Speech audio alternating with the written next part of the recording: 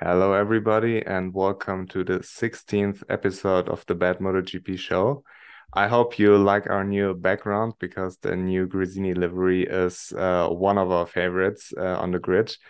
Unfortunately, it's just a one-off, but I feel like a white bike fits the grid very, very well. I was talking with Keelan before, and the livery is so stunning. So yeah, and we had some stunning races in Misano. Keelan, you enjoyed them? Yes, hello everybody. Welcome back to the Bad MotoGP Meme podcast. Obviously, it's been a minute since you've seen me. I've been here and there. I've done a couple of things. Many people have done a great job in my absence, and I'm very thankful for that. But we are back to discuss Misano, sweet home Misano, as Valentino Rossi would say. And yes, indeed, Leo, I did enjoy the races as always. Every single race I thought was actually pretty brilliant. We had drama in Moto 3, Moto 2, and Moto GP, and I'm looking forward to getting into it. Yeah, I mean, we need to start with Ducati and the man on the background, Enea Bastianini, because he's promoted to the factory seat. I remember our off-season episode. I suggested Jorge Martin would be the better choice, but now thinking about it, there are a few things that I didn't thought about at the time, which was Ducati is the Italian manufacturer, and Italian rider is always better. And now it showed a little bit more that Enea Bastianini might be the better choice because he sorted out his qualifying in Austria and in Misano. And yeah, he showed what's possible today. Unfortunately, in Misano, it was a little bit of a tricky situation with Jorge Martin, where his front wheel got a dent, I believe, and he wasn't able to continue. But yeah, he is, in my opinion, now the right decision to Ducati because between those two, it's like splitting hairs. But when you think about it and look at the statistics, for example, Jorge Martin is more injury prone. He's more likely to crash. And despite Enea Bastianini winning it or winning it this season, he has over his MotoGP career more consistency. And I feel like everything Jorge Martin did Enea Bastianini did slightly better. Like Jorge Martin was good in Moto 3 and won the title there. Enea Bastianini was good in Moto 2, won the title there. Jorge Martin has one win in MotoGP. Enea Bastianini has three. He is more consistent. He is more healthy, and he's Italian. It's still wouldn't be the wrong decision to promote Martin, but I feel like Enea is slightly better. But yeah, now to the races. I mean, Pecco and Enea were both super fast, and Pecco said the pace picked up as the race went on. I mean, last year he had the hard front tire and crashed, which always was in the back of my mind when I saw him, especially pushing towards the end. I was like, Pecco, please don't crash. Take a second position if necessary, but crash, don't crash. And yeah, but he didn't. He prevailed. He had an incredible battle, or not really a battle, but they were close Hmm. with Enea Bastianini. So, how did you see the whole race between Pecco and Enea? Yeah, first of all, it was a brilliant, brilliant race. It really was. I thought Pecco managed it very, very well. I mean, every race he's won, he's managed pretty much from the front, and he's shown that he has that Jorge Lorenzo ability to just get in front, keep it ticking, wind down the laps, and manage his tires generally very well as well. And Mazzano today was no different. He did a brilliant job, very smooth, very composed, but I gotta give a lot of credit to Enea Bastianini. I really, really do. And Leo, I actually got to give you credit as well because it was actually you who said Bastianini should be in the factory team. I think I actually advocated Jorge Martin, but I actually Oh, think, sorry to interrupt you, but I had Jorge Martin as well. did you? Yeah, Oh, well, one of us got it wrong. Either way, regardless of who got it right, I do think it was actually the right decision at the end of the day. Bastianini, especially this season, has just matured levels. He really, really has. and he actually looked like a premier class world champion today in my eyes. He really, really did. I thought he had a spectacular race. Came through qualifying pretty well. And those last few laps with Bagnaia were really, really good. I actually thought he would pressure Bagnaia and Bagnaia would slip up. But credit to Pecco, he managed the pressure very, very well. And we ended up having a bit of a photo finish as well, which credit to both guys, they did very, very well. Overall, Pecco deserved winner, first ever MotoGP Ducati rider to win 4 races in a row, 1 4 of the last 6. We're through stage 4 of the bad MotoGP meme Pecco Bagnaia cycle every season now, where he looks like he's going to win the title. Will stage 5 happen? We don't know, but we'll wait and see. Pecco, more than deserved winner. Enea Bastianini proved that he's Bagnaia's equal, and he proved that Ducati factory team next season, they're going to be a real problem. I mean, if they can fix their testing in pre-season, they'll be a problem. But those two are just so, so good on that bike. They really are. Yeah, and a lot of people had like an argument for Zarco for the champion, for the factory seat, which in my opinion always was pretty stupid. Because Mm, if you would have wanted Zarco there, you could have just kept Jack Miller, because Jack Miller is a better version of Joan Zarco. yeah, But they decided that they didn't want that, so Zarco was off the table for me with that move. And now Enea proved today again that he's the right decision. And Pecco is super fast now. He has won 4 in a row, as you mentioned. And now something changed in the championship because Pecco is exactly 30 points behind Fabio. That means if theoretically Pecco wins every race and Fabio finished second at every race, it's not possible for Fabio to retain his title. And that means if Pecco continues this form somewhere along the line, Fabio has to be able to beat Pecco. yeah, And I'm looking forward to it. Considering that Pecco crumbled under pressure before, it's not too far away that he maybe crashes again or has a bad weekend. But Fabio still has a comfortable lead, but he can't afford to get more of those races. And we are heading to Aragon now, which isn't necessarily his favorite track. So yeah, it could be tricky, but still the overseas races will decide everything because we haven't been there since 2019. And yeah, but back to Misano. Pecco super fast, but I got the feeling that Enea Bastianini was faster. And two things here. Enea Bastianini, the last thing he would want to do is crash into Pecco. That's yeah. basically the last thing he needed to do because if then maybe Ducati would have fired him and took Jorge Martin now. I don't know if they have like a clause in the contract like don't take Pecco out or we will fire you. No, but it would be very unfortunate. So that's the last thing he would do. Um, but still he wanted to win and he showed it, but I felt like he simply couldn't overtake, which is a huge problem in MotoGP. We had it over the season that races were boring. This race wasn't necessarily boring, but it could have been much more interesting if Maverick Vinales and Enea Bastianini were able to actually overtake Pecco. Let's remember Aragon last year, where Marc Marquez launched, I believe, 7 overtakes in the last lap or the last 2 laps, whatever, against Pecco. This is what we want to see.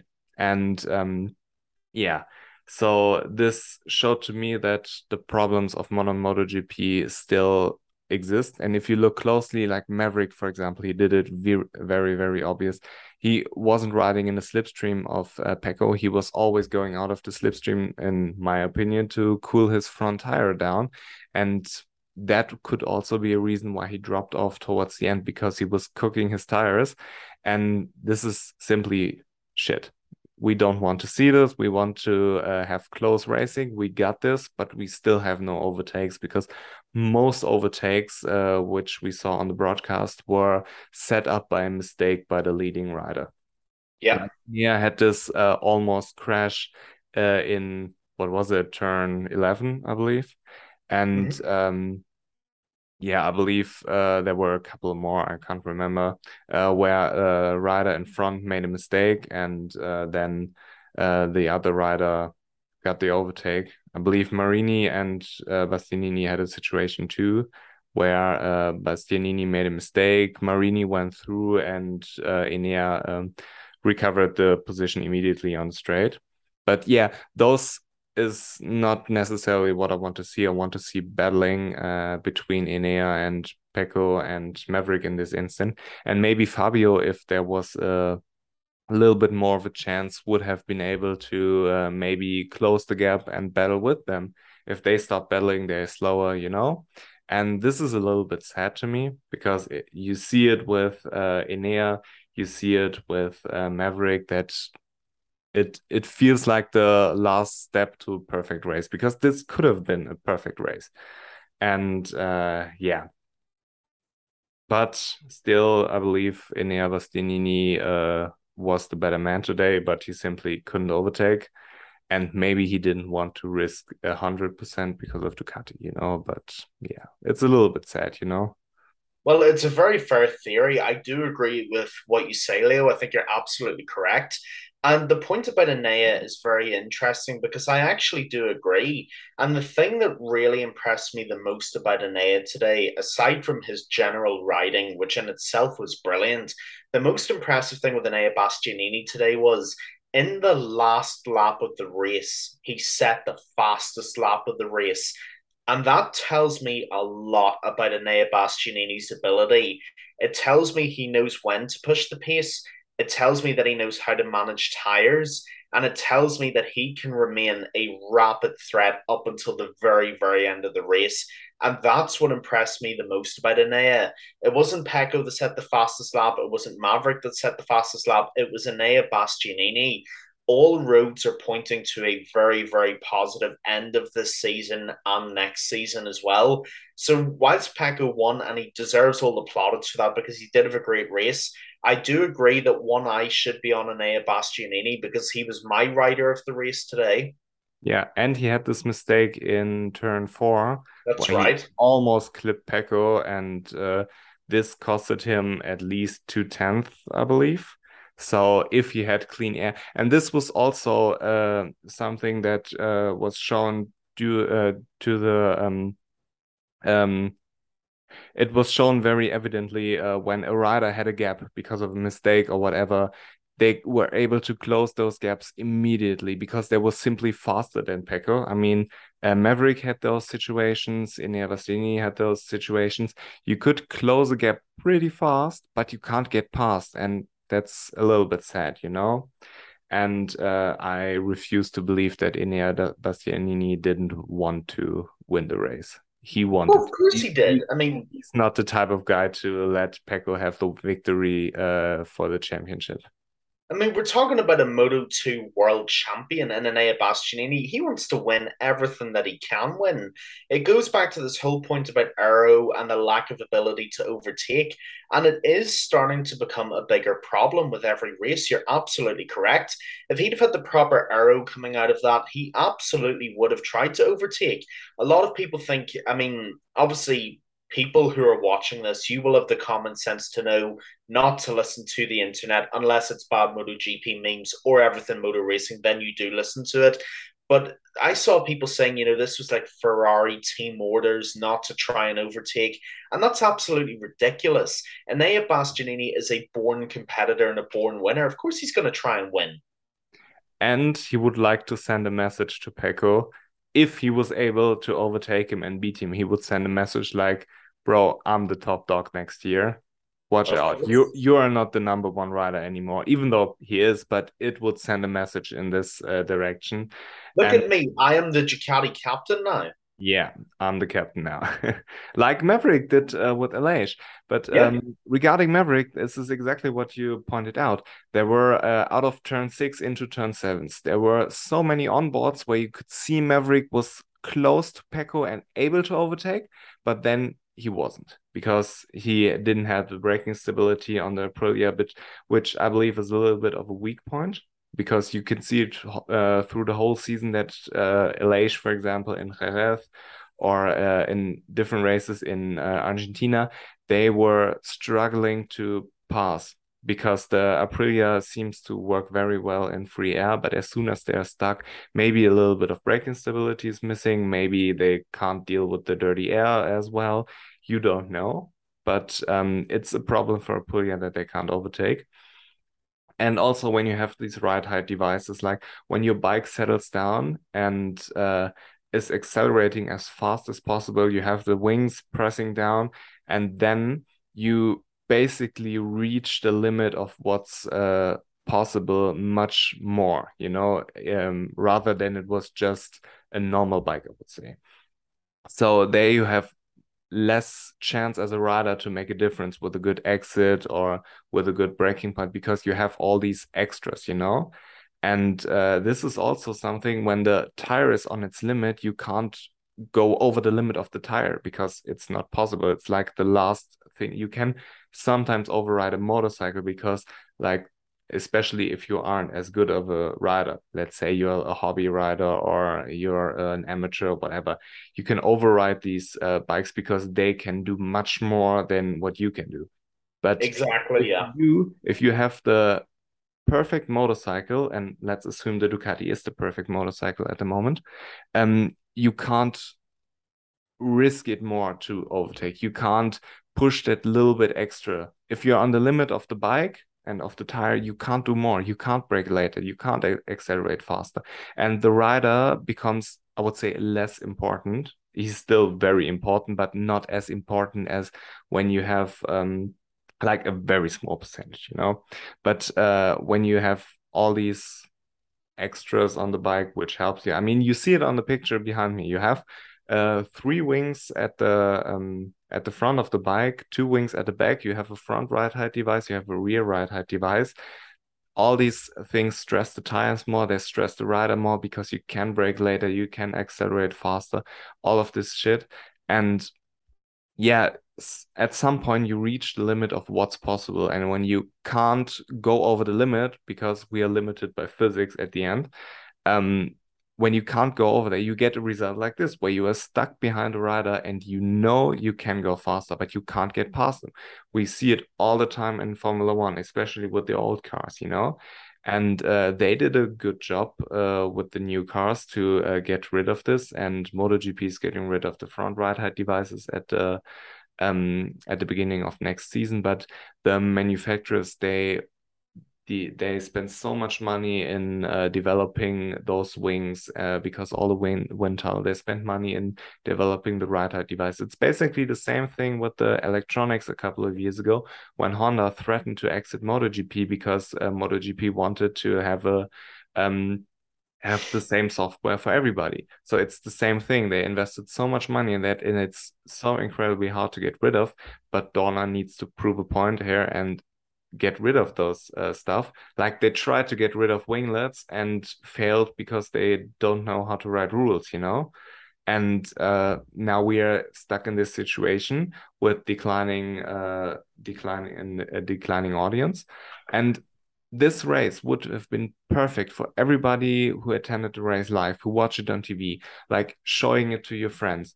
For example, I showed my mom today the fight between Cyril Gahn and Taito Iwasa. If you watched it, you know what I mean. This is so amazing, and you want to show it to people, but you can't show them three riders just riding behind each other because they will say, okay, it's boring. If you have like a personal um, relationship, or not like a personal relationship in a way that you know them, but if you have your favorite rider or you rider you don't like or whatever, your favorite manufacturer, you want this person to win, you want that person to lose, whatever.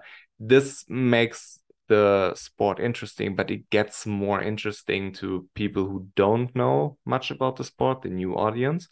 And maybe the audience they lost because of Valentino Rossi, because of Marc Marquez, to get more into the sport and develop those relationships because you fall in love with riders like Marc Marquez, who just risk it all the time, launches spectacular overtakes. There are people who like it, or there are even people who like Jorge Lorenzo. But if you're stuck in a situation where nothing happens, but potentially everything could happen, it's a little bit unfortunate, you know. And I would like MotoGP to have a stance there and say we are banning wings, we are banning ride height devices, and make the sport more accessible to new fans. This is like a big solution for Dorna because they don't know what they're doing. But with all of this, you gather a new audience. You bring back people you maybe lost, you know, and it could have been so great today. It could have been perfect with Pecco battling with Maverick, and then Enea Bastianini comes in. Luca Marini closes the gap. Fabio Quartararo closes the gap. You have such an even playing field right now that it's sad that we are not getting treated with a race like Catalonia 2009 or Aragon last year or Lorenzo and Pedrosa in Britain, whatever. You know, Phillip Island 2015. Phillip Island 2015. We had Assen, I believe, 2018. 17? Now 17 was raining, I believe. 17? No, it Or, was 18. You're right. I think it was 18. but I'm not sure. I'm not sure. No, 16 was raining. 16 was when Jack Miller won. It could have been Possibly. 16. It could have been 17, could have been 18. I don't know. But yeah, there was one Assen race which was absolutely amazing with all of the overtakes, you know? And we need stuff like this. And yeah, it's like the big topic at the moment with MotoGP and also the sprint races, because if sprint races look like this, Oh, they Jesus. aren't fixing it, you know? If you take the first 10 or 12 laps of this Grand Prix, it's not very interesting because they're just riding behind each other, you know? And if they want to overtake, but they simply can't. So it Um, doesn't fix it. Dorna, this is the problem, okay? We don't want more racing. We want better racing. Sprint, obviously, I've been away for a minute, okay, and we haven't had the chance to discuss sprint racing along with everything else that's been happening. But this is the worst solution to the problem that I've heard so far. And Dorna have come out with some pretty shit solutions, it must be said. Why in God's name do you think of all the things that you would take from Formula One? Hang on a minute. We already have boring racing. Let's make more boring racing in the middle of every weekend. What are these people thinking? This isn't going to fix the problem. This is going to make the problem worse than it already is. We don't want to see more of Ducati dominating at the front during every single race that there is. We want to see better racing where every manufacturer is relatively close to each other and anybody can really win on a race weekend. This is just, oh my God, I don't even know what to say, Leo. I really do not. But you are correct. It speaks to a much wider problem in MotoGP. The lack of competitiveness and the lack of characters bringing their bikes up to make it competitive. It's a massive, massive problem. And look, when Valentino retired last year, we knew MotoGP would take a hit because he's an icon. That we expected. The problem is that you actually used an excellent phrase there, and I agree with that. We're reaching the limit of motorsport physics now, where we have a bike like an Aprilia that is so brilliant now, but it's reached its apex. It can't do any more. If it's behind a Ducati, it can't get past because it can't supersede the physics of what it's already facing. So the problem is that we've got to strip these bikes of a lot of these. Like, I mean, don't get me wrong, Enea's bike is stunningly beautiful. Shout out Grassini for the livery, but it's got like six fighter jet wings on it. How are you going to get past that bloody thing? Whether it's on a straight or the corner, how do you expect anybody else to pass that? Fabio Quartararo's already down about 20 kilometers an hour in top speed, and you expect him to pass a fighter jet with six winglets on it? I mean, I just don't get it. I really, really don't. But Dorna, I can promise you, MotoGP is going to keep suffering season on season for this.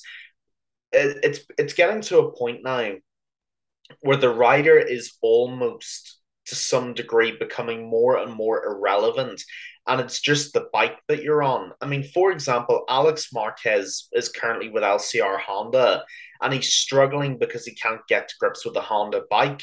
He could be in the top five next year because he's going on a Ducati. That's not indicative of a rider's level which bike they're on. I mean, you could put. We'll talk about him much. We'll talk about him later because I'm sure we've got a lot to discuss. You could put Remy Gardner on a Ducati and he'd be near the top five because all these guys are talented, but we need the bikes to be matching the level of the riders that we have. I mean, that's all I'm going to say for now because I'll say something I regret. But you speak to a much wider issue, and it's something that needs discussed. Yeah, and I mean, the biggest joke of it all is the results of the MotoGP fan survey were released before this weekend, and there was a field of what fans don't want, and it was fans don't want sprint qualifying races. So what they did, they crossed out the qualifying and made only sprint races. Asked the fans like, "What do you want?" Okay, we do the exact opposite. Of course, you're losing fans. What the fuck? I mean, how could you be so corrupt? I mean, all they want to do with those sprint races is gather money. And okay, I understand it, it's a business. But how about you make your product better to sell it to a broader audience than to make just more of it? More of a shitty product isn't necessarily cutting it, you know? And like the perfect reference is, would you rather watch the Super Bowl or game two of the NBA Finals? You know, it's like the Super Bowl is once a year. It doesn't make the Super Bowl more interesting to have a best of seven series. It's interesting because it's one game and everything counts. MotoGP is interesting because there's one race and everything counts, you know? And yeah, regarding the winglets, I have a theory. Right now, we have the picture of Enea Bastianini's dinosaur wings at the back. They say it's to benefit braking stability on the rear, that the rear isn't hopping into the air so much because there's a little bit more force pushing it down. But I also believe that they are creating less of a slipstream for the following rider with it because Oh yeah. I believe that it would benefit the Ducati because they can afford it to lose maybe a kilometer per hour on the straight, and therefore the following bike loses maybe 2 kilometers an hour because they don't have the exact slipstream like they would have without it. Just a theory, I don't know, but yeah. I could definitely see it, and this adds more to the problem because if you can't get close in the slipstream, you won't overtake, yada yada yada. You know? It's distorting the slipstream for the rider behind. Yeah. That is what those winglets are, ladies and gentlemen. They are a slipstream distortion device. I Yeah. don't think there's anything to that bullshit about stabilizing braking because the Ducati can do that anyway. What this is distorting the slipstream for the rider behind so they can't get that boost. I actually agree with you, and I think you're onto something. Yeah, I mean, it could do both, you know, it's entirely possible because when you have a force going down on your rear, it's also possible that at the same time, when you're accelerating, the air is directed in a way which disrupts the slipstream, maybe, you know. But also, I want to add like Marco Bezzecchi, he crashed out in P4, P5, whatever, um, today, and he was really, really good. Jack Miller also, he was leading the race, crashing out. And when you see what Bezecchi did last year in comparison to Remy and Raul, you know they were much better last year. And it's not untypical that maybe the hierarchy of a rider or of a couple of riders change when they change classes. Could be that maybe Marco Bezzecchi is just better on a MotoGP bike, but could also be that the KTM is just a piece of shit, you know? Probably, yeah. And That's most likely what it yeah, is. I mean, yeah, it sucks for Marco Bezzecchi. He had a very good weekend actually, decent qualifying and was having a very good race. Shame that he crashed out when he did. See, I mean, I think Jack ended up finishing in like P18 or something. So at least he got back and finished the race, but disappointment for him as well. He'd have been expecting a lot better from this weekend. yeah, yeah. And Marini, he was solid. Very P4, solid.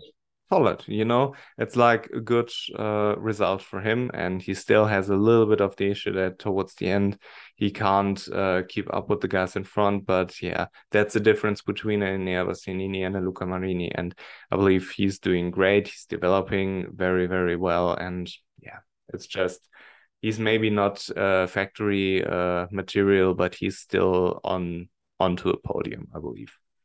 And yeah, we have discussed a lot and we went down a couple of rabbit holes. And I would like to discuss Aleix if he is losing a little bit the chance to win the title right now. I think so. I absolutely think so. The problem with Alicia Spargo is that the piece basically anywhere from P6 to P8 is a really really good finish. The problem is that Pecco Bagnaia has come back into form and is charging up the title ranks now again. And the problem is, if you want to seriously contend for the title, you've got to be fighting the way that Pecco's fighting. That's just a fact. And I think what Alicia's done with Aprilia is exemplary, and I think it's brilliant. And I think him on the Aprilia is brilliant. The problem is, I don't know if he has that sort of ruthless will to win that Pecco Bagnaia does, because Pecco will not stop until he gets to the front and he keeps that lead. Whereas Aleix, there are times when I think, sort of in the lull of the race, somewhere around the middle of the race, like lap 11, 12, 13, I think there's a point with Aleix where he's almost too happy with where he is and he's not actively trying to get up the leaderboard enough. And I think if he could fix that, then his title charge could start coming back.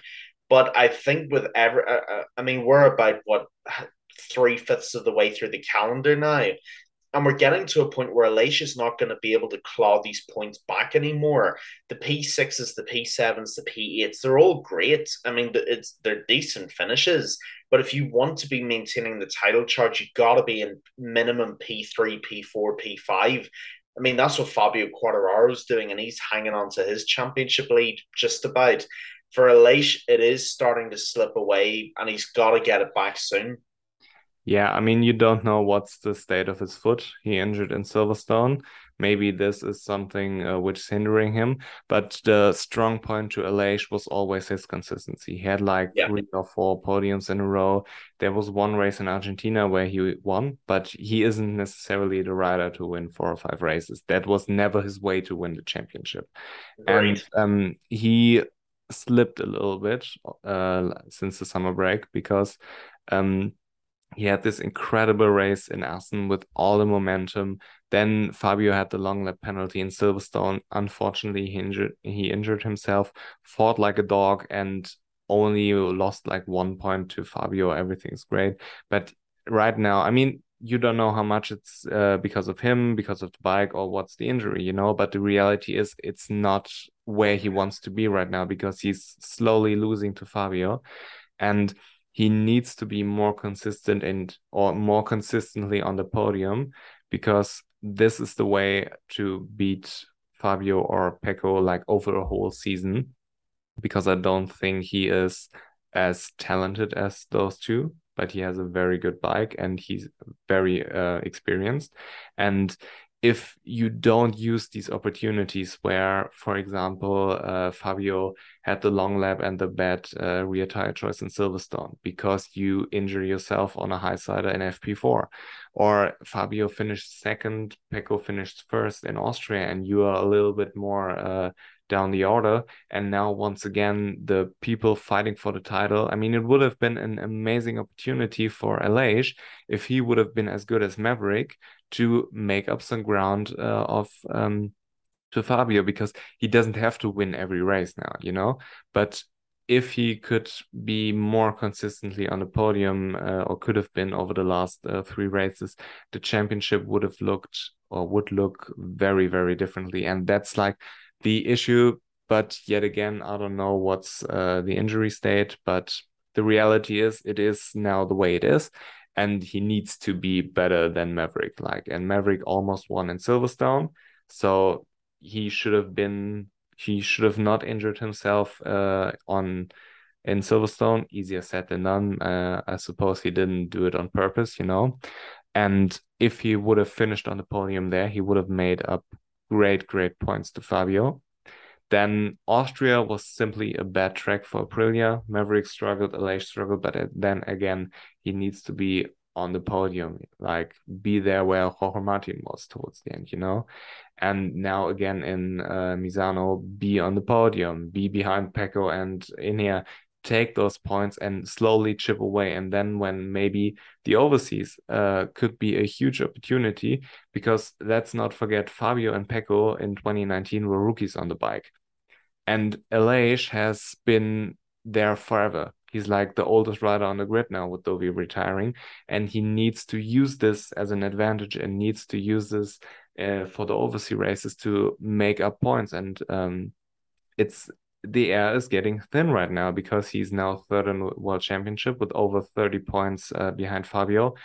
It's not that easy if you don't win every race, you know? Pecco can do it. Pecco can win every race easily because he Oh is yeah. that good and the Ducati is that good. But I would doubt that Aleix is able to do it. So he needs to take more advantage of those bad performances by Fabio, you know?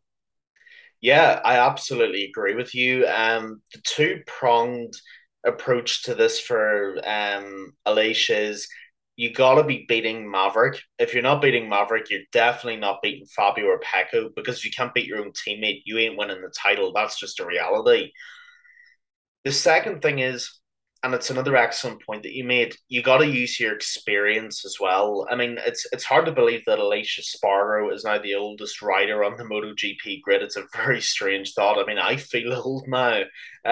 But yeah, I mean, whenever you've got these guys like Fabio Pecco who are 21, 22, 23, you know, really, really young on the grid, the one advantage that you're going to have is that you've been around the block a long time and that you know consistency and that you know how to get the job done. And like you said, especially with the overseas races, I mean, especially Motegi in Japan, which is coming up soon, races like Japan are going to be huge in determining who wins this title because though Fabio and Pecco haven't been there whilst they've been in the Premier class. So races like Japan are going to be a wild card for someone to pick up a win here or there. And that must be the kind of race where Alicia's winning. If he can win the wild card races, he could still be in it. I mean, Alicia Spargo is a world class rider. I mean, like you said, he's third in the championship standings. You don't get there through luck. Believe me, you don't. He can still do it and he could still pull it out of the bag, but he's got to use his experience and he's got to use those wild card opportunities. Otherwise, it'll be a two-horse race again. If you want it to be a three-horse race, take advantage of it, Elish. It is still within your hands, but it's starting to slip away. Yeah. Same with Fabio. He can't afford those performances like in Silverstone. And like today, I mean, he had a bad qualifying because of the rain. And it's not completely unrealistic that it won't rain at least one time during the overseas races, you know? And if you aren't able, let's say it's a qualifying or a race again, if you aren't able to capitalize on those conditions, even though he was good in the rain in Mandalika, but those mixed conditions don't seem to be his favorites. If you lose it this way, it would be extremely sad. You know, he had a very, very comfortable lead over Pecco with 91 points after Germany. He fucked it up in Assen. He fucked it up in Silverstone. In Austria, he was good as it gets. Very, very, very good performance.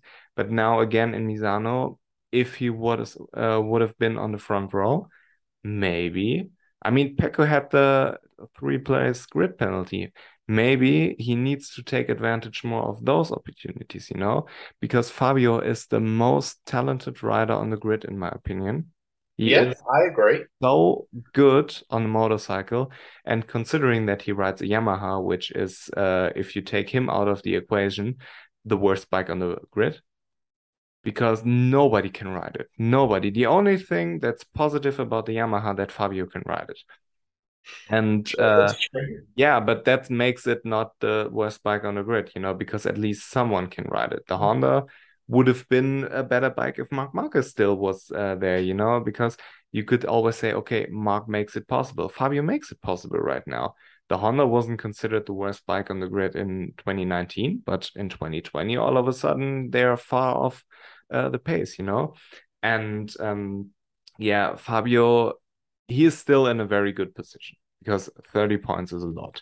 But he can't afford to have those bad performances in a qualifying or like a wrong rear tire choice or something he did in Assen. It's he can't afford it anymore because the gap is still comfortable enough that he can because Pecco can win every race, of course, but realistically he won't. Because Yeah, yeah, to win like 10 races in a row is extremely unlikely in modern day MotoGP. Marc Marquez did it in 2014, but since then it never has been done, you know? And he needs to be at least on the top step of the podium in one or two races to take a little bit more of those points away from Pecco and Aleix. But yeah, he's still in a good position. For me, he's still the title favorite. But yeah, over the next few seasons, I would like if we have like not one rider who wins the championship all the time, like we had with Rossi, like we had with Marquez, but more of a like we had with Lorenzo and Stoner. You know, you had riders like two, three, four riders maybe. Um, who are able to win a world championship and they are winning it, but not the same one. Like, let's say Pecco wins it this year, Maverick wins it next year, Enea Bastianini the following year, and there's always like this big title battle, you know. This would be extremely great for MotoGP, and it's extremely possible because the field is so close, you know? yeah, absolutely. I mean, the one thing MotoGP cannot do is become F1. It cannot do that. Valentino Rossi's dominance worked because he was loved by like 90% of the MotoGP fan base adored Valentino Rossi, myself included, you included. Marc Marquez, love him, hate him, worked really well because half of them loved him, half of them hated him. That domination worked because Marc Marquez worked for the same reasons Floyd Mayweather worked in boxing. Some people came up to see him win. Some people showed up because they wanted him to lose and basically injure himself really badly. Now, I think that's a bit of a macabre reason, but some people do. That's just the thing, right, wrong, or indifferent. The problem is we're getting to a point in MotoGP where we can't have that now because I don't know that there's a rider that's charismatic enough to carry out that domination and make it believable for, say, 2, 3, 4, 5 seasons. What we need, aside from that, are 3 or 4 riders who could each split a world title between them in 4 or 5 seasons. And that way, you get back to the best MotoGP. You get back to everybody wanting to watch every single race, every qualifying session, every free practice session. Not those fucking sprint races, but that's a completely different thing entirely. The point is, you're right. We need riders who can compete with each other seriously in every single race. Like you said, I mean, it wasn't that long ago. We had Casey Stoner, Valentino Rossi, Danny Pedrosa's, these kind of names, 4 or 5 star riders who were competing with each other every single weekend. If we can get back to that, if we can get back to that, then MotoGP is in a great position. But I do agree, the sort of domination of race after race after race, it's not sustainable. Yeah, I mean, Fabio is, according to the MotoGP survey right now, the most popular rider on the grid. How Even much do you trust that survey, Leo? I mean, they introduced sprint racing out of it, for God's sake. you know why I trust it? Because they openly admitted that the fans don't want sprint races. I mean, if you rig it, how stupid would you be that you say, okay, the fans don't want sprint races, even though we introduced them, you know? That showed to me that it's honest, you know? Well, this is Dorno we're talking about. Yeah, but I believe it because Fabio is a great personality. And True. with him versus Pecco, you could so well have like this good versus evil because Pecco is yeah, he got caught drunk driving. Now there was a controversy regarding his helmet with Dennis Rodman because Dennis Rodman is convicted to I believe for domestic violence against his wife, you know. And I mean, if you are a fan of his, okay, cool. But if you're a professional rider and you recently got caught drunk driving, you can't put this on a helmet because even more now than a couple years earlier, people are going to find out A and B pointed out. And to me, this was a mistake. I don't personally have a huge problem with it because I don't know much about Dennis Rodman, it's not part of my generation, But Yeah. yeah, for example, if someone would wear a Greg Hardy jersey to a MotoGP race, you would be like, yeah, come on, you dickhead. Why do you have to do it? But And there's those people out there. Someone is going to do that just because they've seen yeah, this somewhere. or like Deshaun Watson, all of this shit, Oh, you just don't do it, even though the dude is a good athlete with all the shit that happened off field. But yeah, it was brought to my attention due to people on the internet pointing it out. And yeah, I feel like you can't do it, but he did it. And you could market this good versus evil. Then Pecco has to play the evil role better than Jorge Lorenzo. Jorge Lorenzo was the perfect antagonist to Valentino Rossi, and he played it to perfection. And you need like Pecco talking shit in the media about for behaving like a dickhead. Like everybody wants to see him lose, but he's still like he seems like a nice guy. But he isn't playing this evil rule. It's like a very subtle way. But if you could have like a very good rider like Fabio, who's always friendly, never has any accusations, always like the watch perfect. accusations come out now against Fabio and his life gets destroyed. Yeah, the perfect golden boy of MotoGP, and then have like the antagonist Pecco Bagnaia who gets caught drunk driving, who talks shit in the media. This would build a rivalry, but everybody's buddies right now. After the Austrian GP race, it was everybody was like, yeah, good job. I mean, Enea Bastianini versus Pecco Bagnaia will be different next year because Enea Bastianini will want to beat Pecco Bagnaia. He showed it today, and he will do it more on the same bike. Because right now you could say, okay, he doesn't risk it to 110% because he doesn't want to take out Pecco and kill his championship.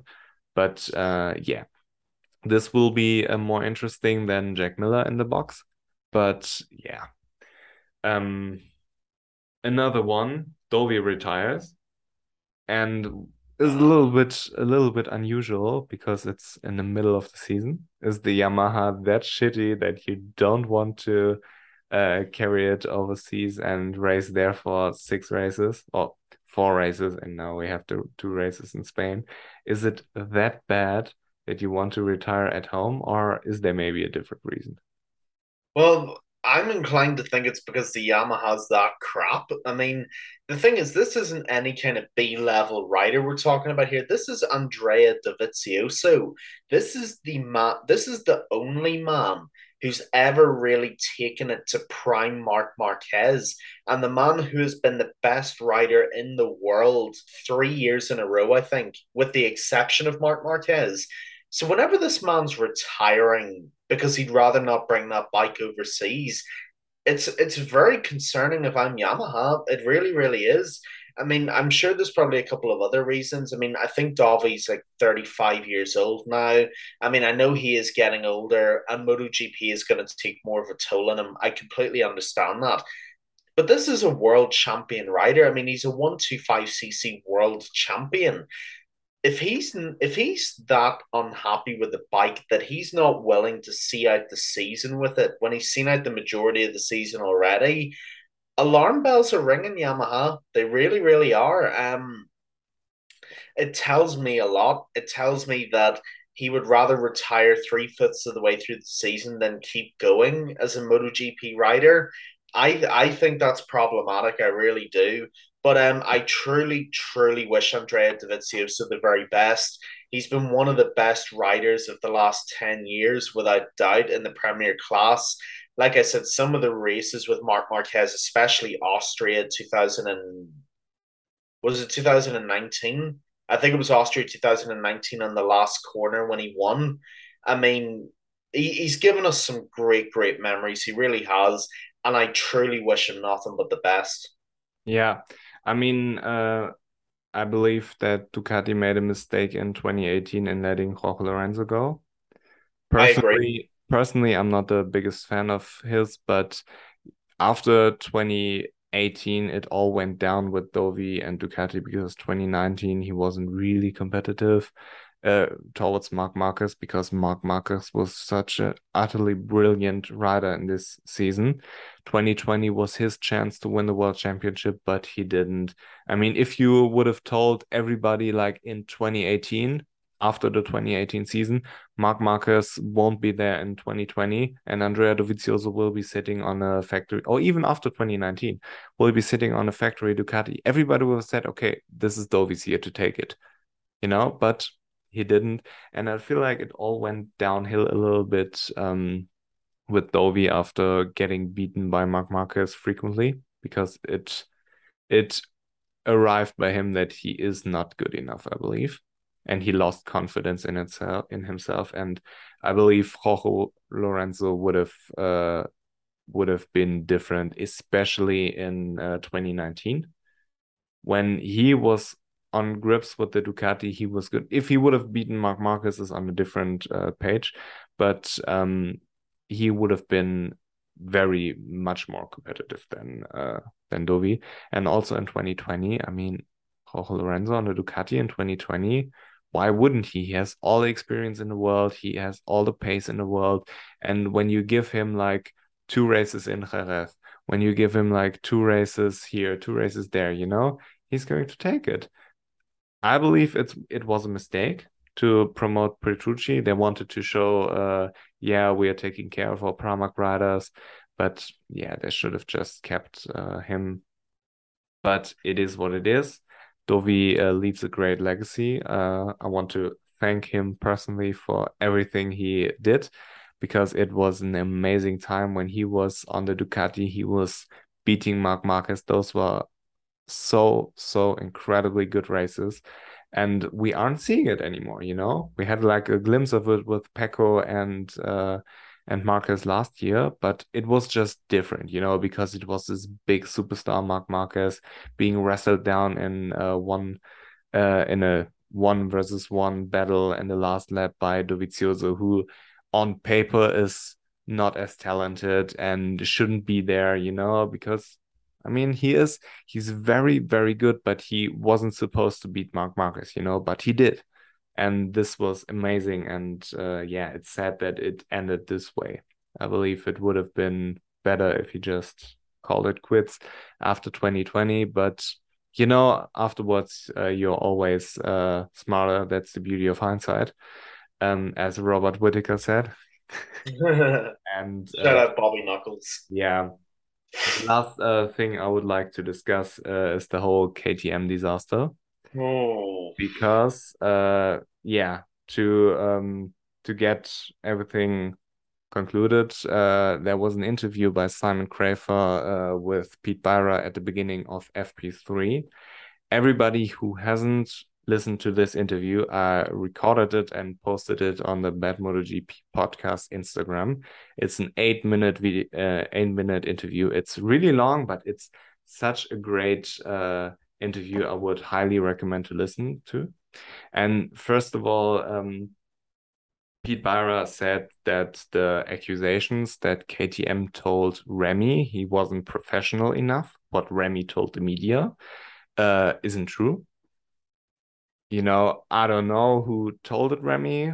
I don't know if Pete Byra is saying the truth, but the way he conducted himself in this interview was a little bit telling that he was not completely confident in what he said. It's like when someone tells 100% truth and is accustomed to being interviewed. I mean, I could imagine that if someone came up to a random person on the street and interview him, it's a little bit of a strange situation. You would stutter. You're not but the head of motorsports from KTM, he's accustomed to that. He had documentaries filmed about him. He was a motorcycle racer himself, and he knows how to do this stuff. And then to stutter and to behave like this, it was almost embarrassing because at the end we just want to know the truth. And if you can't tell the truth and stutter, it tells more than the truth, you know? And yeah, it's obviously it's incredibly sad for Remy because he has half a season. He said in the interview, Pete Barra said that they didn't pick up his option in June. I can't remember which race June was, but it wasn't. I believe Assen is the last weekend in June. It could have been awesome. Yeah, it could have been Assen. So basically, you had Remy getting a little bit of an advantage over Raoul, and you could see he's learning the MotoGP bike. He had a very good race in Catalonia for like KTM rookie standards, very good race. It's not like he was fighting for the podium. Um, but yeah, still under those conditions that he has to ride KTM. Um, it was a good race, you know? And remember at the beginning of the season, there were quotes like, yeah, I just can't go out there and buy a Ducati from Remy. He said stuff like in Le Mans, where he said, yeah, I believe, oh, I would like to have a thunderstorm and not race at all. And those are harsh words towards your employer. But Simon pointed out that Yamaha publicly apologized to all their riders in Austria because they weren't able to develop a good bike. Honda is constantly in the fire of Mark Marquez, who came out publicly and said, like, if Honda doesn't build a competitive bike, then, you know, yada, yada, yada. He didn't elaborate on it, but I guess everybody knows what he means. And of course, Fabio and Mark Marquez are a different caliber of riders than Remy is at the moment. But still, you have to live with all the criticism. And Pete Barra already said, you know, it's the reality. You have to deal with it. And Simon Krafer basically insulted KTM the whole interview. It was hilarious, where he asked if Stefan Pira, I believe he's the CEO of KTM, is that thin-skinned that he fires a rider because of critique at the bike. It absolutely genius. Thank you, Simon Krafer. So yeah, and Pete Byra elaborated and basically said, yeah, we want people there who believe in the project. So you could read between the lines that with all the information that we have, that supposedly KTM got um got the opinion of Remy that he didn't want to be there, that he didn't believe KTM would be a manufacturer who can fix things in the future, and then just to get somewhere else. And I heard stuff that there was a little bit of conversations with RNF. I mean, people were telling me like that Ruslan was like, yeah, you could potentially have a place, and then, oh no, sorry, we take row, you know? So apparently there was this, and which is publicly known that Paco Sanchez, Remy's manager, basically hates KTM. Wayne Gardner had a very interesting tweet where he called Paco Sanchez like a clown and basically accused him of ruining Remy's career.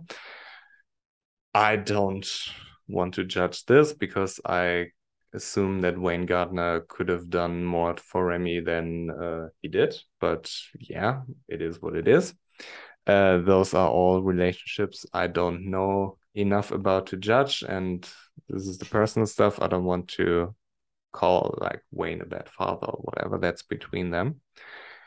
But Pete Beira came out and said MotoGP managers are basically the worst thing since COVID, which is a harsh thing to say considering that like 6 million people died, and including like Fausto Gresini. But yeah, with all of this, I mean, the puzzle is kind of put together behind the reason, but still, Remy is the best rider to come out of this KTM project because he won the World Championship, something or like the Moto2 World Championship, something Brad Binder wasn't able to do, Miguel Oliveira wasn't able to do, Jorge Martin wasn't able to do, you know? he did it.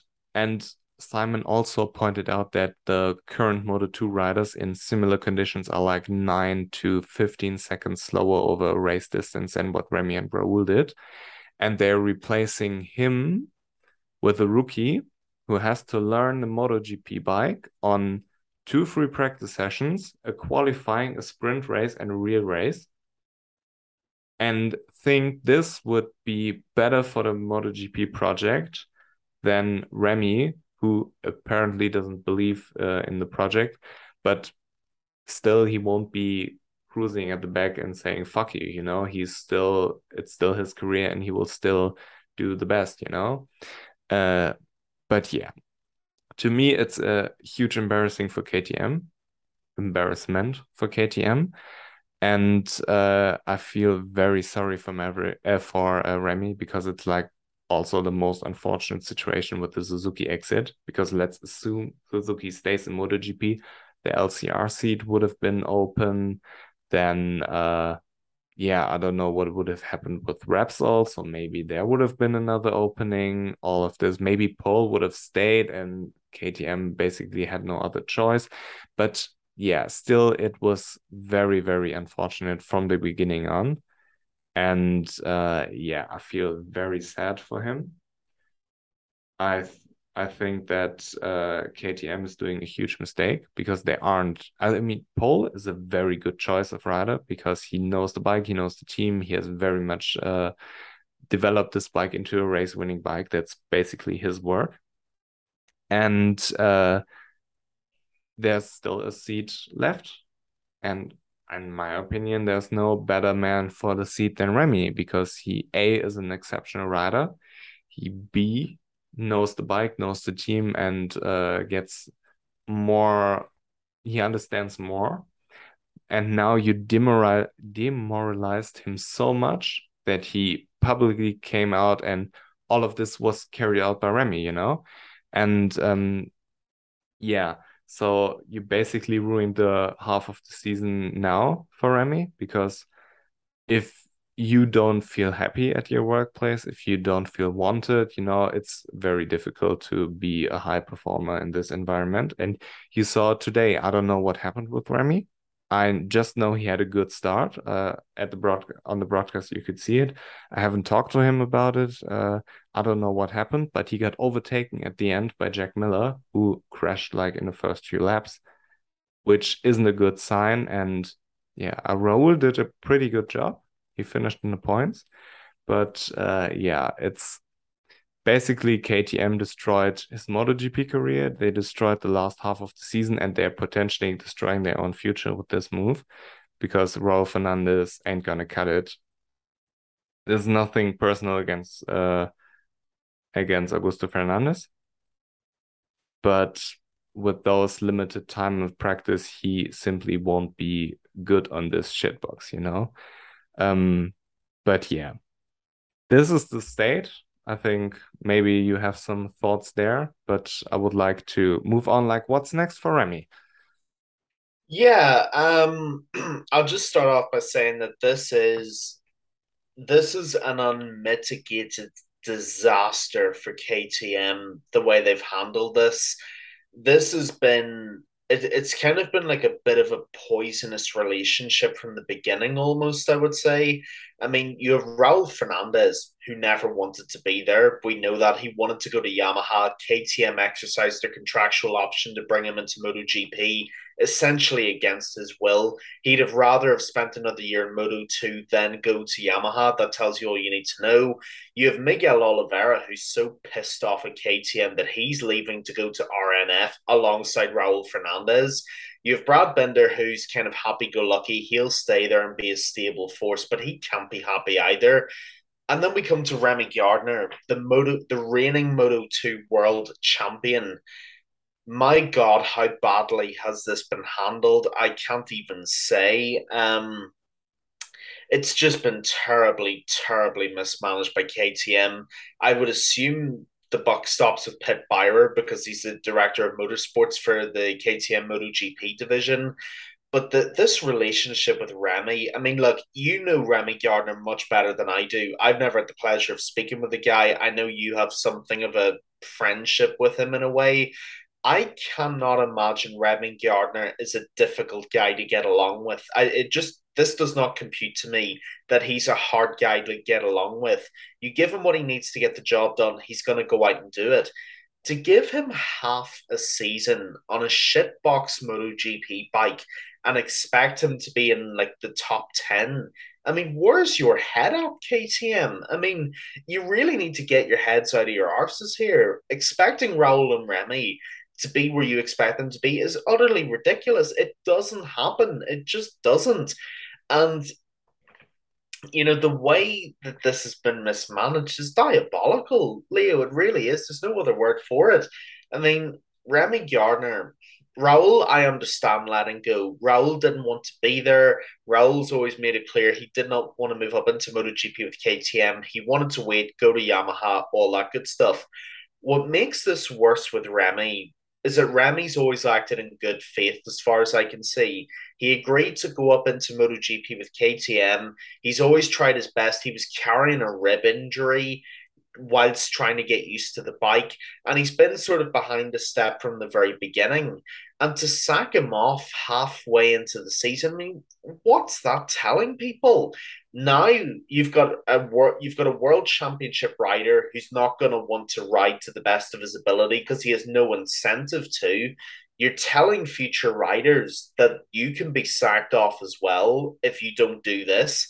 And quite frankly, KTM's man management is atrocious. It just is. I mean, even think about it from a marketing perspective. You have Wayne Gardner's son. You have a guy from Australia, big motorbike country, very, very passionate fans. If you worked with Remy, the opportunities this would have presented basically write themselves. Now, I know they're replacing him with Jack Miller. I think that's a very good signing, but it doesn't negate the point. The the unprofessionalism of KTM has been shocking. It really, really has. I mean, Simon Crafar, brilliant interview, by the way. Big respect to Simon. To be so thin skinned and to be so unable to take valid criticism that you get rid of Remy Gardner over it, I think it's very poor, Leo. I think it's really, really, really poor. And the other thing that I'll say is this, because I know we got to move on to some other stuff. You make a really good point about Remy being very vocal about his employers, and I understand that. MotoGP is not your standard employer employee relationship. You are on a two-weighted machine that can kill you if it's not made properly and if it's not tailor made to what you need. Remy Gardner has spent this entire season on a substandard bike trying to do his best on that bike. He could go out in any race and get paralyzed on that bike, and that's the end of his career and the end of his livelihood. If you expect him to just be a choir boy and say, "Oh well, I'm actually pretty happy with it. We're doing good. We're going to try our best." That's not Remy. Remy's going to be honest. He's going to be vocal. If it's a piece of shit, he's going to call it a piece of shit, and that's exactly what he did. Quite frankly, I think this is extremely poor from KTM, and I think it sends such a bad message for the coming seasons. Yeah, I mean, it wasn't really about Remy's performance. They said they were happy with his performance. They know that the bike is shit. They don't expect him to be on a level where Brad Binder is. But it was all about the attitude, apparently. But when you have a rookie coming into a team and you basically give him the he comes there with all the motivation in the world. He wants to be there. He's just came off a world championship, you know? And Remy personally is like the nicest human being you will ever see.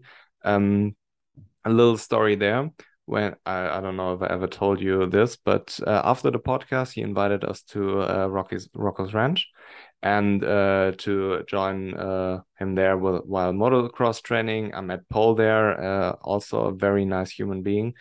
And yeah, this was the day where Remy broke his wrist before the Malaysian test. It was at the beginning of January. And yeah, he came back, was extremely pissed off because he just broken his hand and he already knew it.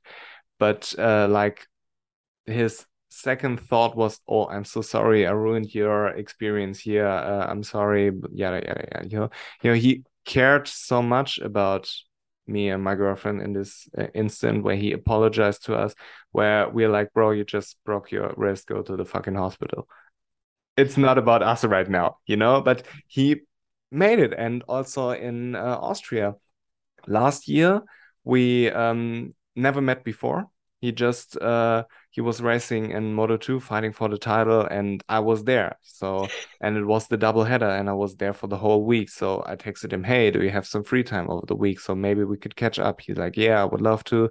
But over the week it hadn't really played out because he went to Mattighofen there, and there was all of this stuff that he moves up to MotoGP. So apparently the week was pretty busy. And then we met before the Moto 3 race, after the Moto 2 and MotoGP warm up.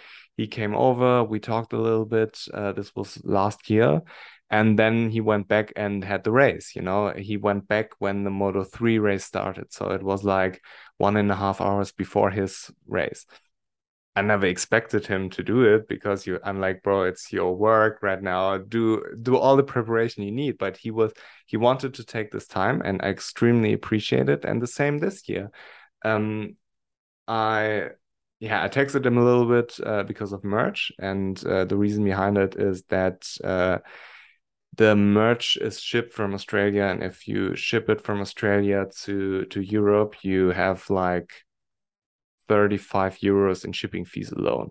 So I Yeah. texted him. I'm like, hey, this is the situation. I would love to have some, but I wouldn't want to pay the price of a t-shirt just for fees. And he was like, yeah, I completely understand. I'll look what I have at home. I'm like, yeah, sure, I will give it to you just in cash, because I don't want to expect him that he gifts it to me. I still want to support him even with the money, and he was like, no, I don't need nothing. All of your memes are payment enough. So I brought him a little bit of German beer and Nice. to thank him, but he didn't want anything for it. And then we met before the Moto GP race. It was same situation as last year in Austria, where he and his girlfriend stopped by before the Moto 3 race started. He had two t-shirts and a hat for me. And I made it on TV with it. And it was like later I found out that on Saturday, the whole thing that KTM told him, hey, we ain't gonna resign you, you're too unprofessional, yada yada. This was on Saturday, apparently. And he still took his time to meet me. He could have said, no, I have no time, and I would completely understand. But he is such a friendly and nice dude. It's so amazing. And personally, he is amazing to work with because he's super chill. He doesn't make things complicated. He's very educated in the things he says and in the way he behaves. He knows what he's doing. He's not stupid. And Remy's a G, man. yeah, Shout out Remy Gardner. yeah, he's the nicest human being. And also like Miguel Oliveira, I met him at the airport in Portugal, Yeah. and he was super nice to talk to. And later on, I heard stories that he's a pain in the ass to deal with in the paddock.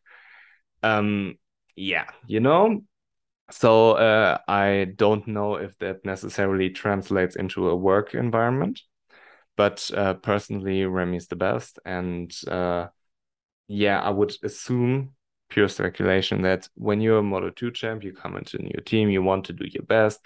And when you get the feeling from your employee, it's like a kid-parent relationship.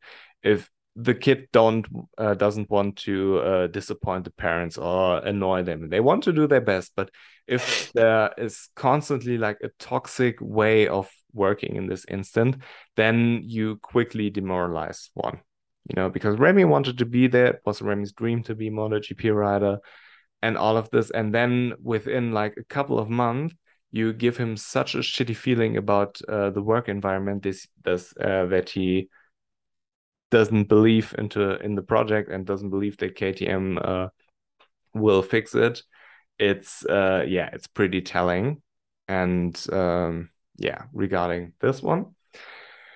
And the next one is what's next for him right now. And I thought about it because there are realistically two options, which is go to World Superbike, like Ika Lecuona did. Another prime example of a career, a MotoGP career ruined by KTM.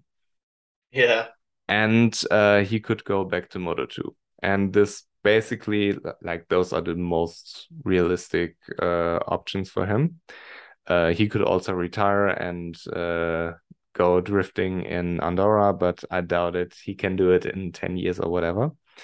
Um, but yeah, he has those two options in my opinion, and to me it comes down what he wants. Does he want to go a step back and go back to Moto 2, prove himself there again because he has the abilities to do it? He can win the world championship again easily. If right now the people are 15 seconds slower in a race than he was last year, and then go to a real manufacturer and prove everybody wrong in MotoGP, I believe it's, or I can assume it's very, very difficult to do this from a mental state, you know. But he could do it if he wants to. Or the other one is go to Superbike, have like a completely new beginning, and just prove yourself there. Those Yeah, are, I mean, in my opinion, the two options. look, they're both very good options. And I think Remy would do brilliantly with both of them. I think with World Superbike, very good option, very good championship, but I think it's a step down for Remy, and I don't think he deserves a demotion. I think he's more than worthy of staying on the World Championship stage in Grand Prix racing. That's, of course, my opinion.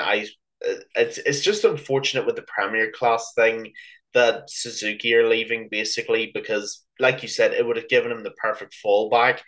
But Moto 2 could work. It could by all means. I don't think it would be a point of him proving himself because he's already a world champion. He owes nobody anything. He is a world champion, and nothing and nobody can ever take that away from him, especially a negative KTM experience. Both options are very valid. I would actually love to hear Remy's thoughts on this one day because I'd love to see where he's at psychologically with this. I mean, of course, that's probably a long time away, but it's interesting. It really is. I mean, I think he would do brilliantly in World Superbike. I think his riding style suits it very well. In terms of manufacture and stuff, I think that's a different discussion, but I think he'd do really good there. Moto 2 could work as well. Take another year or two there, come back up again, and show KTM how wrong they are for how they've treated him. Either way, Remy Gardner will land on his feet, whatever direction he chooses. Yeah, I hope so. I mean, you could compare it with Sam Lowe's because Sam Very Lowe's was true. in a similar situation, but Sam Lowe's never was as good as Remy was in Moto 2. Agreed. Sam Lowe's was like a potential title contender, but never really emerged before he went to MotoGP in whatever, what was it, 2017? Yeah, it was a while ago. Yeah, it's a while ago. But he came back and did well in Moto 2. He almost won the title in 2020, and you could argue that he reached basically the same level he reached before.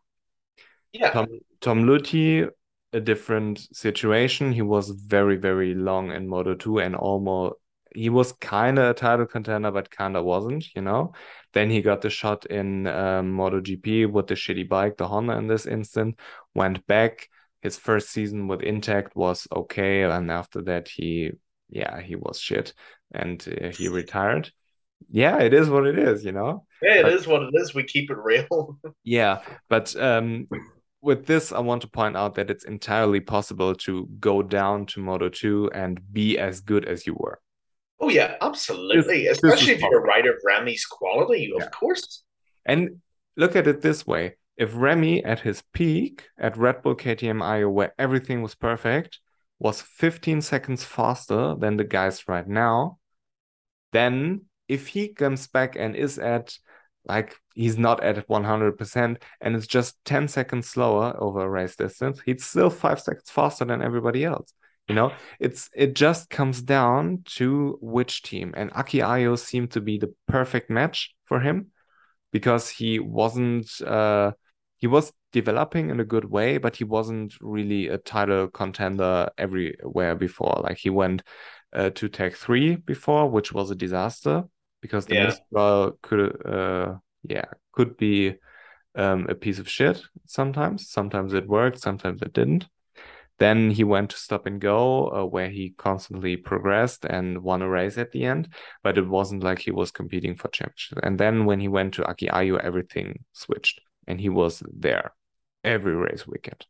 And he had an excellent working relationship with Yeah, Aki Ayo as well, which yeah. was a big thing. Yeah. So the big question is, would Aki Ayo, or I believe Aki Ayo personally would take him back, but he's tied with KTM. If Red Bull KTM Ayo is allowed to take Remy Gardner back, this would be the big question, and I would tend to say no because KTM has a say in who they sign at Ayo. And I believe they would prefer to bring like Jaume Masia maybe into the Moto2 team, or like develop another, so yeah, a veteran like they did with Remy, like they did with Augusto, bring them into the team. I could see that KTM doesn't want to go with Remy again, even though they had great success just because of like the MotoGP season. But yeah, could have been different. Maybe Aki Ayo says I want Remy and Pedro would be my absolute dream team. I would love Oh, it. come I would on. I would buy I would sponsor the team and be at every race in Europe. Would be amazing. But I see this as unlikely. What I heard, which isn't confirmed by anything, is Valentino Rossi, that there's a space left alongside Celestino Vietti. Could be possible, but I don't really see it because I feel like Valentino Rossi is more of a yeah, Pro Italian. yeah. And maybe he doesn't want to get rid of Nicolo Antonelli after just one season. Maybe he wants to give him more time, you know? And completely fair because it would be a little bit unfair to throw him out immediately unless he wants out, you know? Then the Yamaha Mastercam team could be a possibility, but also there, I don't know how committed they are to keep Manuel Gonzalez, but I believe he will be there for next season. Just Mm. again, all speculation. I have nothing confirmed right now that you won't know as well. Um, I heard that Fermin Aldeguer is heading there, and Dennis Öncü will go to Speed Up, which is a little bit confusing to me because, as far as I'm concerned, Fermin Aldeguer signed a 3-year contract with here Speed Up, and I don't see a reason why they would let him go. Then then you have I mean Pons could be a possibility alongside Aaron Canet, but Mm. I don't know how they stand with Jorge Navarro because he's only there for one reason for one season too. And yeah, back to the Yamaha, what I want to add, you would have the direct connection with the Yamaha MotoGP team because this is True. the reason this team exists. They want to develop talent, and I can assume Yamaha will have a customer team in the future. But then again, you will be stuck with a shit box. Um, yeah, Mark VDS could be a possibility when they want to, or if they want to get rid of Sam Lowe's, because I don't see them getting rid of Tony Abolino. And yeah, I mean, at Intec, there's a place free. Intec is a solid team out, but I would say like you want to be at a top tier team, which is Aki Ayo, obviously. Valentino Rossi is a very good team. Then the Mastercam team, I believe that Yamaha is doing a good job there. Mark VDS, obviously. Pons is a very good team, but stuff like stop and go, I don't really see it, you know. You want a good team around you, and I believe that if you have it, I mean Red IO would be the perfect team, but I see those teams could be a possibility for Remy, but Moto 2 for next year is a huge wildcard because nobody knows what the fuck is going on. and nobody really cares. Everybody cares about MotoGP, and what happens in Moto2 isn't even discussed. So yeah, those would be my options. And with Superbike, I have to be honest, I don't know shit about fuck when it comes to Superbike. I don't know what the contracts are. I don't know anything. I mean, there could be like a test rider role. Maybe a new manufacturer wants to join MotoGP in 2024. Dorna has allegedly said something like this, but I don't see who it would be because this is the next rabbit hole to go down. With BMW, unlikely to because they don't want to commit to MotoGP, and Kawasaki openly saying we are sticking to Superbike. So those two basically are unrealistic. And apart from that, I could only see Triumph and MV Agusta, and I don't really see them developing a MotoGP bike because basically the funding of a MotoGP project is too huge for Suzuki. So why would Triumph do it? I don't know what their revenue is. I don't know nothing. But yeah. So it could be a possibility if hypothetically, let's say BMW changes their mind and says, okay, we want to enter MotoGP in 2024 to be like a development rider, a test rider, and then enter the MotoGP product. But this is more of a long shot, you know? So yeah, those would be my suggestions. But it comes down to what Remy wants, what makes him happy, because at the end of the day, this is the most important thing. And if he wants to go back to MotoGP, Moto2 is the way. And if he wants to head the fuck out of this paddock and live a easier life, I would say at least travel wise, it's easier, less stressful, with less media pressure, then go towards Superbike. But yeah. First of all, that is our new T-shirt for the podcast. I don't know shit about fuck. That is the greatest thing I've ever heard. We got to make that happen one day. As for Remy, I mean, look, Remy's not going to be short of options. You know, I was devastated to hear how this had panned out and how he'd been treated. Obviously, Remy is very much on par with our Lord and Savior Pitley and Pedro Acosta. And if the same thing had happened to Pedro, I'd be equally as disappointed. But what we've got to remember here is that Remy won't be short of options, whichever avenue he chooses. I do think if I'm Remy Gardner, obviously I'm not, but if I was, I would really try an angle to go back to the IO team. I know there's obstacles, I do understand that, but think of the success that he achieved. I mean, not only are you working with the next big young thing in Pedro Acosta, you have a brilliant relationship with the manager, Aki Ayo. You have a bike that you love that you know will work exactly the way you want. You have the chance to win a couple more titles in Moto 2 as well, because I think if you drop Remy in there, he's probably the best rider in that championship. You don't have Raul Fernandez moaning at every single fucking turn as well. I think it makes a lot of sense. I really do. KTM get him off their hands in the Premier class. Aki Ayo gets one of his favorite riders back. I think it makes a lot of sense. Yeah, regarding KTM, there's a very interesting school of thought. When they promote Augusto Fernandez to MotoGP, they have next year Jack Miller over a 2-year contract. Brad Binder is signed until 2024 as far as I'm concerned. Pole, nobody knows if it's a 1-year deal or a 2-year deal. Probably two. Let's You could argue both ways, but then they have Augusto Fernandez on a 1-year deal. What do you do when Pedro wins the championship next season? Hmm. The likeliness of sacking Augusto Fernandez again after just one season is pretty high, unless something happens with Paul. But if you bring Paul back as like your development rider, like Zarco is for Ducati, and you want to keep him there to develop the bike because he has been there for a long time, you won't get rid of him after 1 year, unless something really crazy happens, you know? So, I mean, KTM sacking Augusto Fernandez. I know this is a little bit of a long shot right now to discuss 2024 because a lot can happen.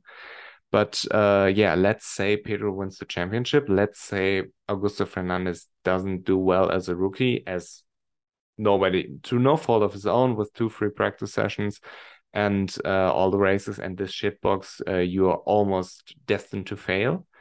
Mm. Who says they won't sack him for Pedro? Or they're gonna lose Pedro to a different manufacturer. Because if I was Pedro, I wouldn't sign there. Well, if I'm Pedro and I want to go up into the Premier class, I'm eyeing Honda. That's probably where my perspective's at. And the thing is with this actually, this is just my angle, but I do think it's very interesting. And it does involve Mark Marquez. Obviously, Joan Mir's been confirmed to HRC on, I think, a 2 year deal through to 2024.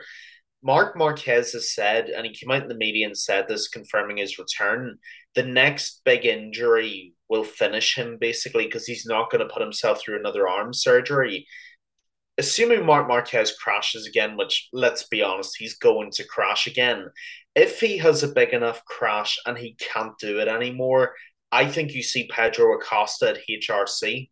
And I think that's the way this probably works out.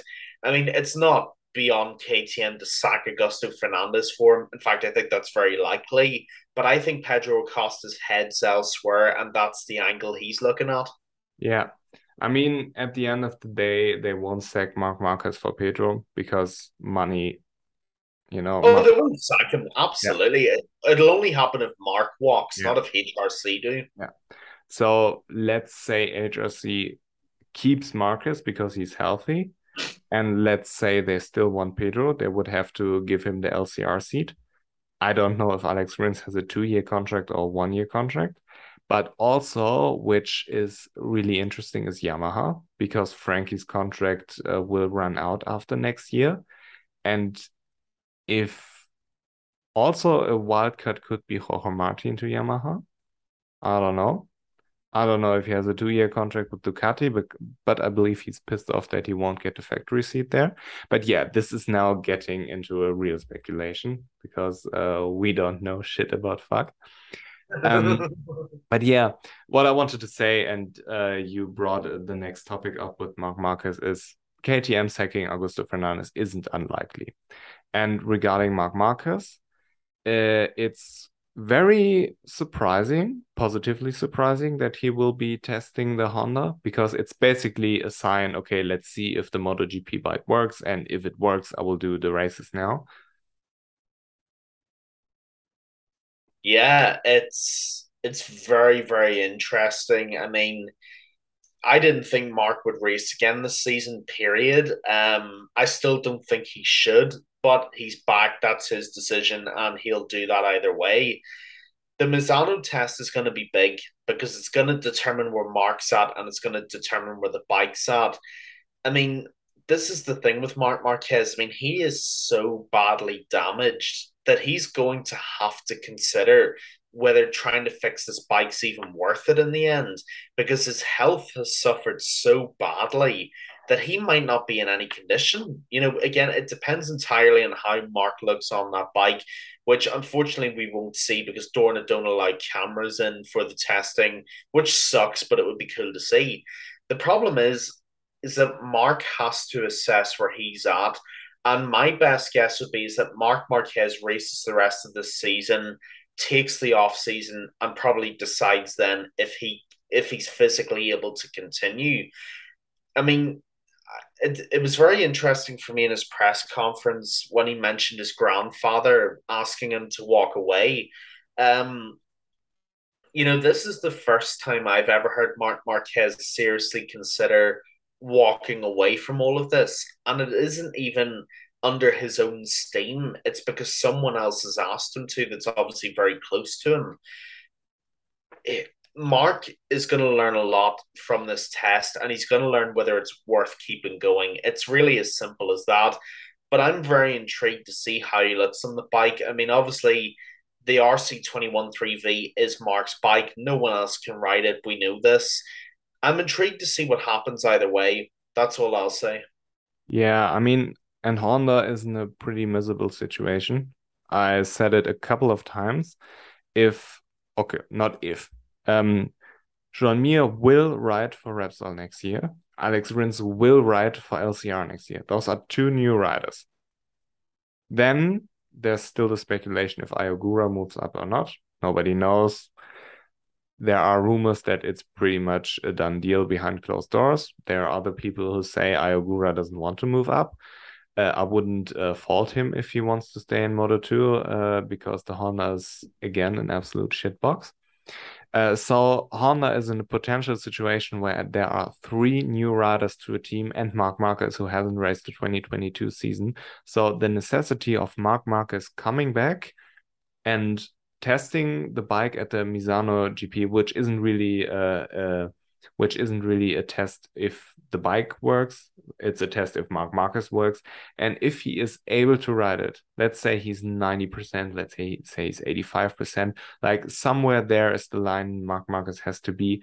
Then the necessity for him to ride the bike in order to develop him or develop it for next season is so big that he will do it, and he's basically forced to do it by Honda, I would assume. Um, you don't know the reasons behind the manager split. Maybe there are some things going behind closed doors nobody talks about. I mean, credit to Marcus, he always had a talent for keeping personal stuff personal. It Yeah, wasn't like that there were rumors or people snitching or whatever.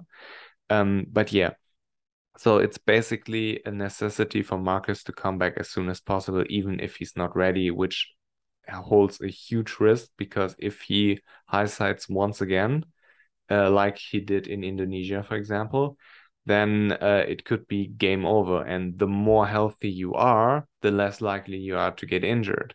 But the longer you wait, the less likely it is that you are competitive in next year because the bike is still a piece of shit, you know? And once again, this isn't Marc Marquez' bike. Marc Marquez never wanted to have this bike. He wanted to have the 2020 bike because this was his bike. And they changed the whole philosophy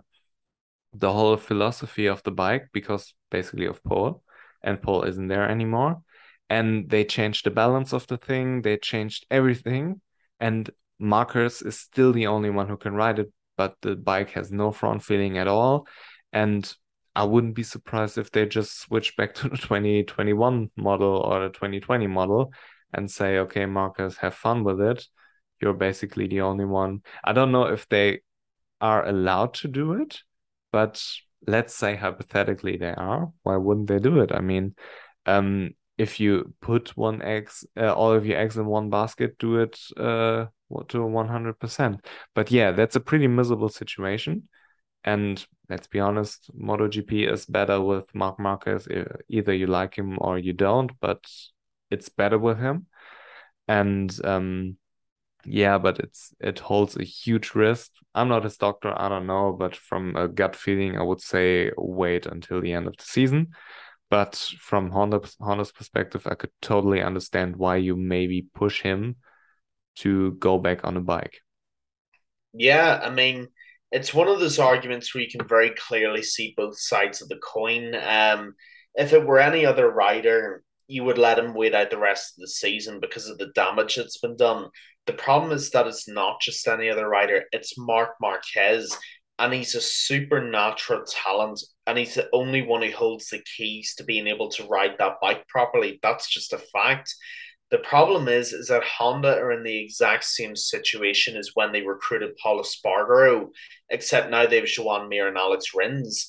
The question that you now have is, do you trust the new rider you've brought in and go for longevity, or do you go balls to the wall with all your eggs in one basket and just throw it at Marquez and let him try and do it?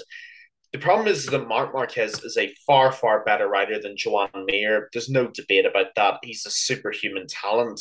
The problem is one more crash is going to be the kill switch. That's it. It'll be him done. And then you leave Joan Mir with a bike that he can't ride. So realistically, Honda are in the same situation they were this time last season, where they have to make a tough decision because you cannot split the bike in half and make 50% for Marquez and 50% for Joan Mir. That's not how motorcycles work. It's not how cars work. You've either got to develop it to one or you've got to develop it to the other. And that's what this Misano test is going to decide. Because even if Marc Marquez is 70% fit, Honda are going to build the bike around Marquez. And they're going to do what they did with Paul, and they're going to neglect Mir's input, and they're going to neglect Rins's input from LCR, and they're going to basically stick them with a bike that they're not going to be able to ride. Like I said, problem is if anything happens to Marquez, you're a dead duck, and you're basically not going to score any points, any major points the rest of 2024. So it kind of depends on where you're at, really. Like I'm not HRC, thank God. I'm not Marc Marquez, thank God, and I'm not Marc Marquez's doctor, also thank God. But a lot of people have got a lot of tough decisions, Leo, and they're going to have to decide what approach they take. It didn't work so great last time. Will they stick or will they twist? I mean, breaking news, Marc Marquez is still the leading Honda in the championship. That's all you need to know. And I heard that Joan Mir's crew chief is basically very, very optimistic about the future at Repsol. Frankie. Joan Mir's crew chief? Yeah, Frankie Carcetti. I don't know his name. Yeah, but I haven't heard it from him. I heard it from other people who apparently spoke to him, or they have heard it from other people as well. I don't know. Yeah, once again, take it with a pinch of salt. But I don't really see it. The Honda is a piece of shit and it's a bitch to ride It's because a dangerous piece of shit. I mean Paul Espargaro had two good races on the thing. In Misano last year, where he finished second, and let's be honest, he only finished second because everybody ahead crashed. But still he finished second. And he finished third in here in Car. Qatar. Yeah. Uh apart from that, the thing is a bitch to ride. Alex Marquez had a second place. Let's only count dry races for a second. Had a second place in Aragon in 2020 as a rookie. After that, he basically had like a top five in Portimao, but he never achieved anything significant. Taka Nakagami, his career highlight would be leading an FP1 session. Jorge Lorenzo ended It's his career. true. Yeah, he ended his career on the thing. As soon as Marc Marquez arrived, Dani Pedrosa was basically declining on the bike because Honda clearly developed the bike for Marc Marquez and not for him anymore. Um, and yeah, Cal Crutchlow was kind of successful on the thing. I believe when you take out Marc Marquez, I don't know if Cal Crutchlow or Danny Pedrosa were most successful on the Honda since like 2014, 2015. When you take like the years where Marc Marquez developed the bike, because 2013, obviously it wasn't his bike, 2014 more, and you could argue like since 2015 was a bit of a shit show for Honda, because they only finished third with him. And but yeah, you could argue like 2016 was basically back the year where Honda developed the bike fully for Marc Marquez.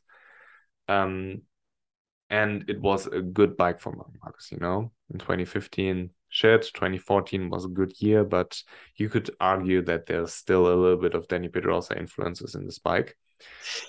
But yeah, since 2016, who's the most successful rider on a Honda when you take out Marc Marquez? Could be Cal Crutchlow. Probably is Cal Crutchlow. Yeah. But Danny Gee, Pedrosa didn't win in 2018. Did he win in 2017 or 2016? Like one or two races, maybe.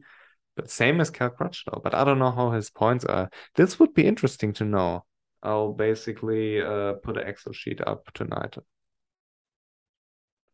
Yeah.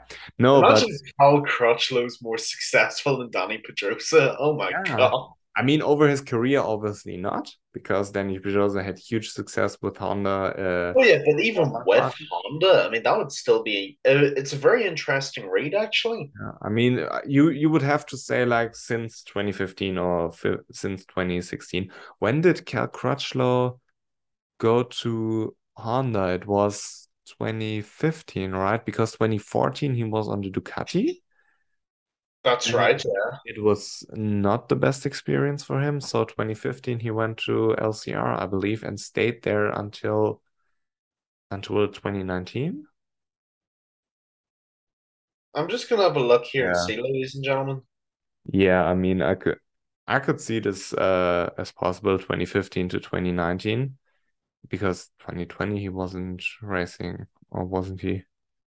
No. Or was he? Yeah, he joined LCR in 2015. Yeah. And the 2020 Alex Marquez was at Repsol. Takaka Nakagami was at LCR, and the second LCR seat must have been Kel Crutchlow. I can't remember who It else. was, yeah. It was Yeah, Crutchlow and Nakagami. yeah. Yeah, so basically he retired after 2020.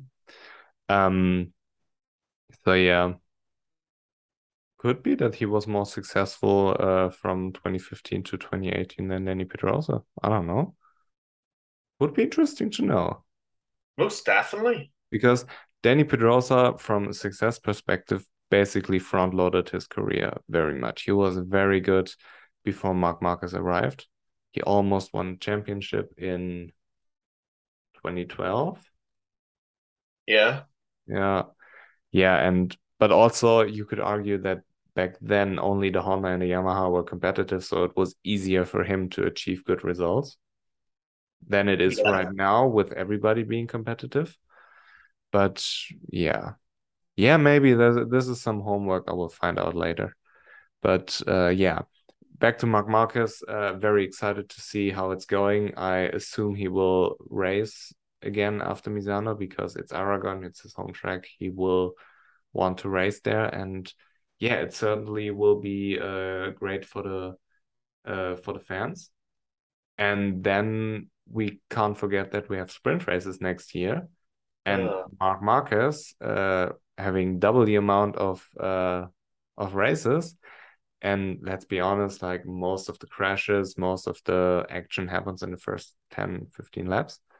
Um, so yeah, that's basically the most dangerous zone of a race. It yeah, it doesn't make life easier for him. Even if he doesn't crash with the whole body situation, you don't know what his conditioning is.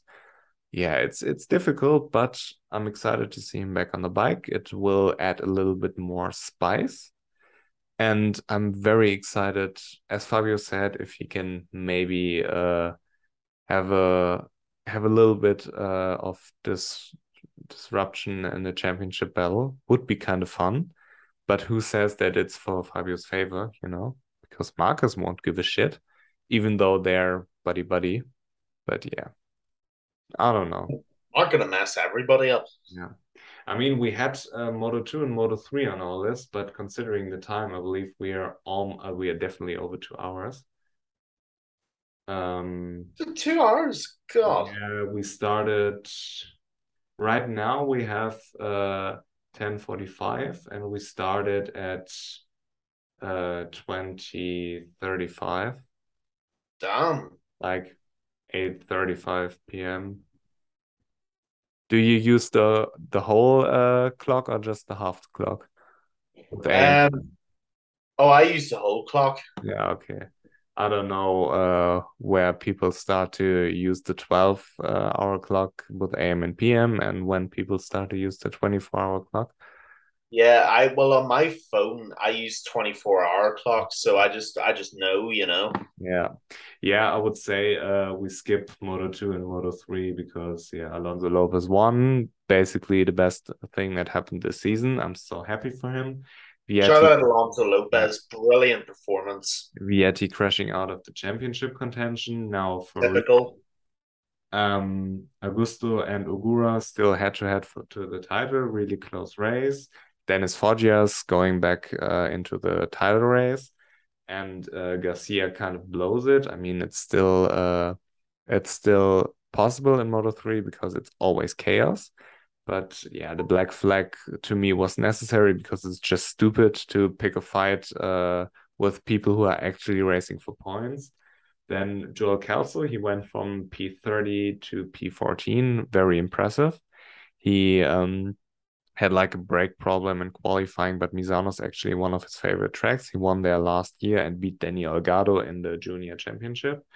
Dennis Öncü, he injured himself jerking off. His right arm is Jesus completely Christ. shit after a hard porn-up session for the post-race party. But he still finished in P4. We already discussed the move to Moto2 with the Boscoscuro thing, which I don't understand, but I will ask the right people. So yeah, basically this is what happened in the lower classes. I'm sorry that we got carried away. I got the feeling we had a lot of topics to discuss where we went down a couple of rabbit holes because we didn't talk for so long. Yeah, the rabbit holes were Yeah. great. This was a great Yeah, discussion. yeah, This is the insightful, off the wall stuff that people want to see. yeah, This was really good. I enjoyed this a lot. This was yeah. great.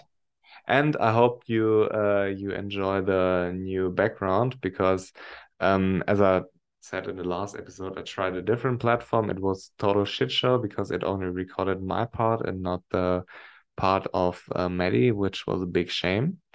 And with Zoom, the thing is, it's super easy to make because you just click on recording and it's done. But the two pictures who aren't full screen, they get on my nerves. But now this is maybe a solution where we find a good background and yeah, maybe we can adjust a little bit the frames right now. We decided Keelan with the circle would look nicely on the blue and white track limits thing and me here with the blurred out background, whatever, cut out background. Yeah, maybe we can do something with a green screen or do some crazy shit, have like a great background. This would be nice. And yeah, over the weekend, I visited my mom. So I have my standard microphone when I'm back at home in my flat. I will have the new microphone, and this should be better. And yeah, so I hope you enjoyed the episode. I hope you enjoy the new setting. If you have any suggestions, difficult language, leave it down in the comments below. Yeah, I hope you enjoyed the episode. And I believe we have 2 weeks to Aragon, right? I think so. Yes, Yeah. I believe it is 2 weeks. Yeah, I would have actually preferred 1 week and then have a bigger layoff before the overseas races. But we all know that Dorna isn't able to make a proper calendar. So yeah. These Um, are the people who thought we wanted sprint racing, Leo. I mean, expecting common sense from Dorna is kind of it is. I understand why, but expecting it from them is kind of a bridge too far. yeah, that's true. Yeah, I mean, next week I'll be on vacation in Italy, so trying to recharge the batteries a little bit. Well deserved, by the way. Very well Yeah. deserved. Yeah, I just had a month off in August. Still well deserved. Yeah. No, but it's my girlfriend's birthday and we decided to go to Italy for a week, celebrate there and yeah, recharge all the batteries, then come home and off into the winter and yeah, summer is almost over. So let's enjoy the last couple of sunny days before it's just shitty and miserable outside. And we will see each other in 2 weeks again and after Aragon. And I'm looking forward to it with maybe a new cool background. Most definitely a new cool background. Thank you very much, Leo. Thank you very much, everybody, for watching once again. We really appreciate it. It's good to be back, and we will see you all on the other side of Aragon. Goodbye.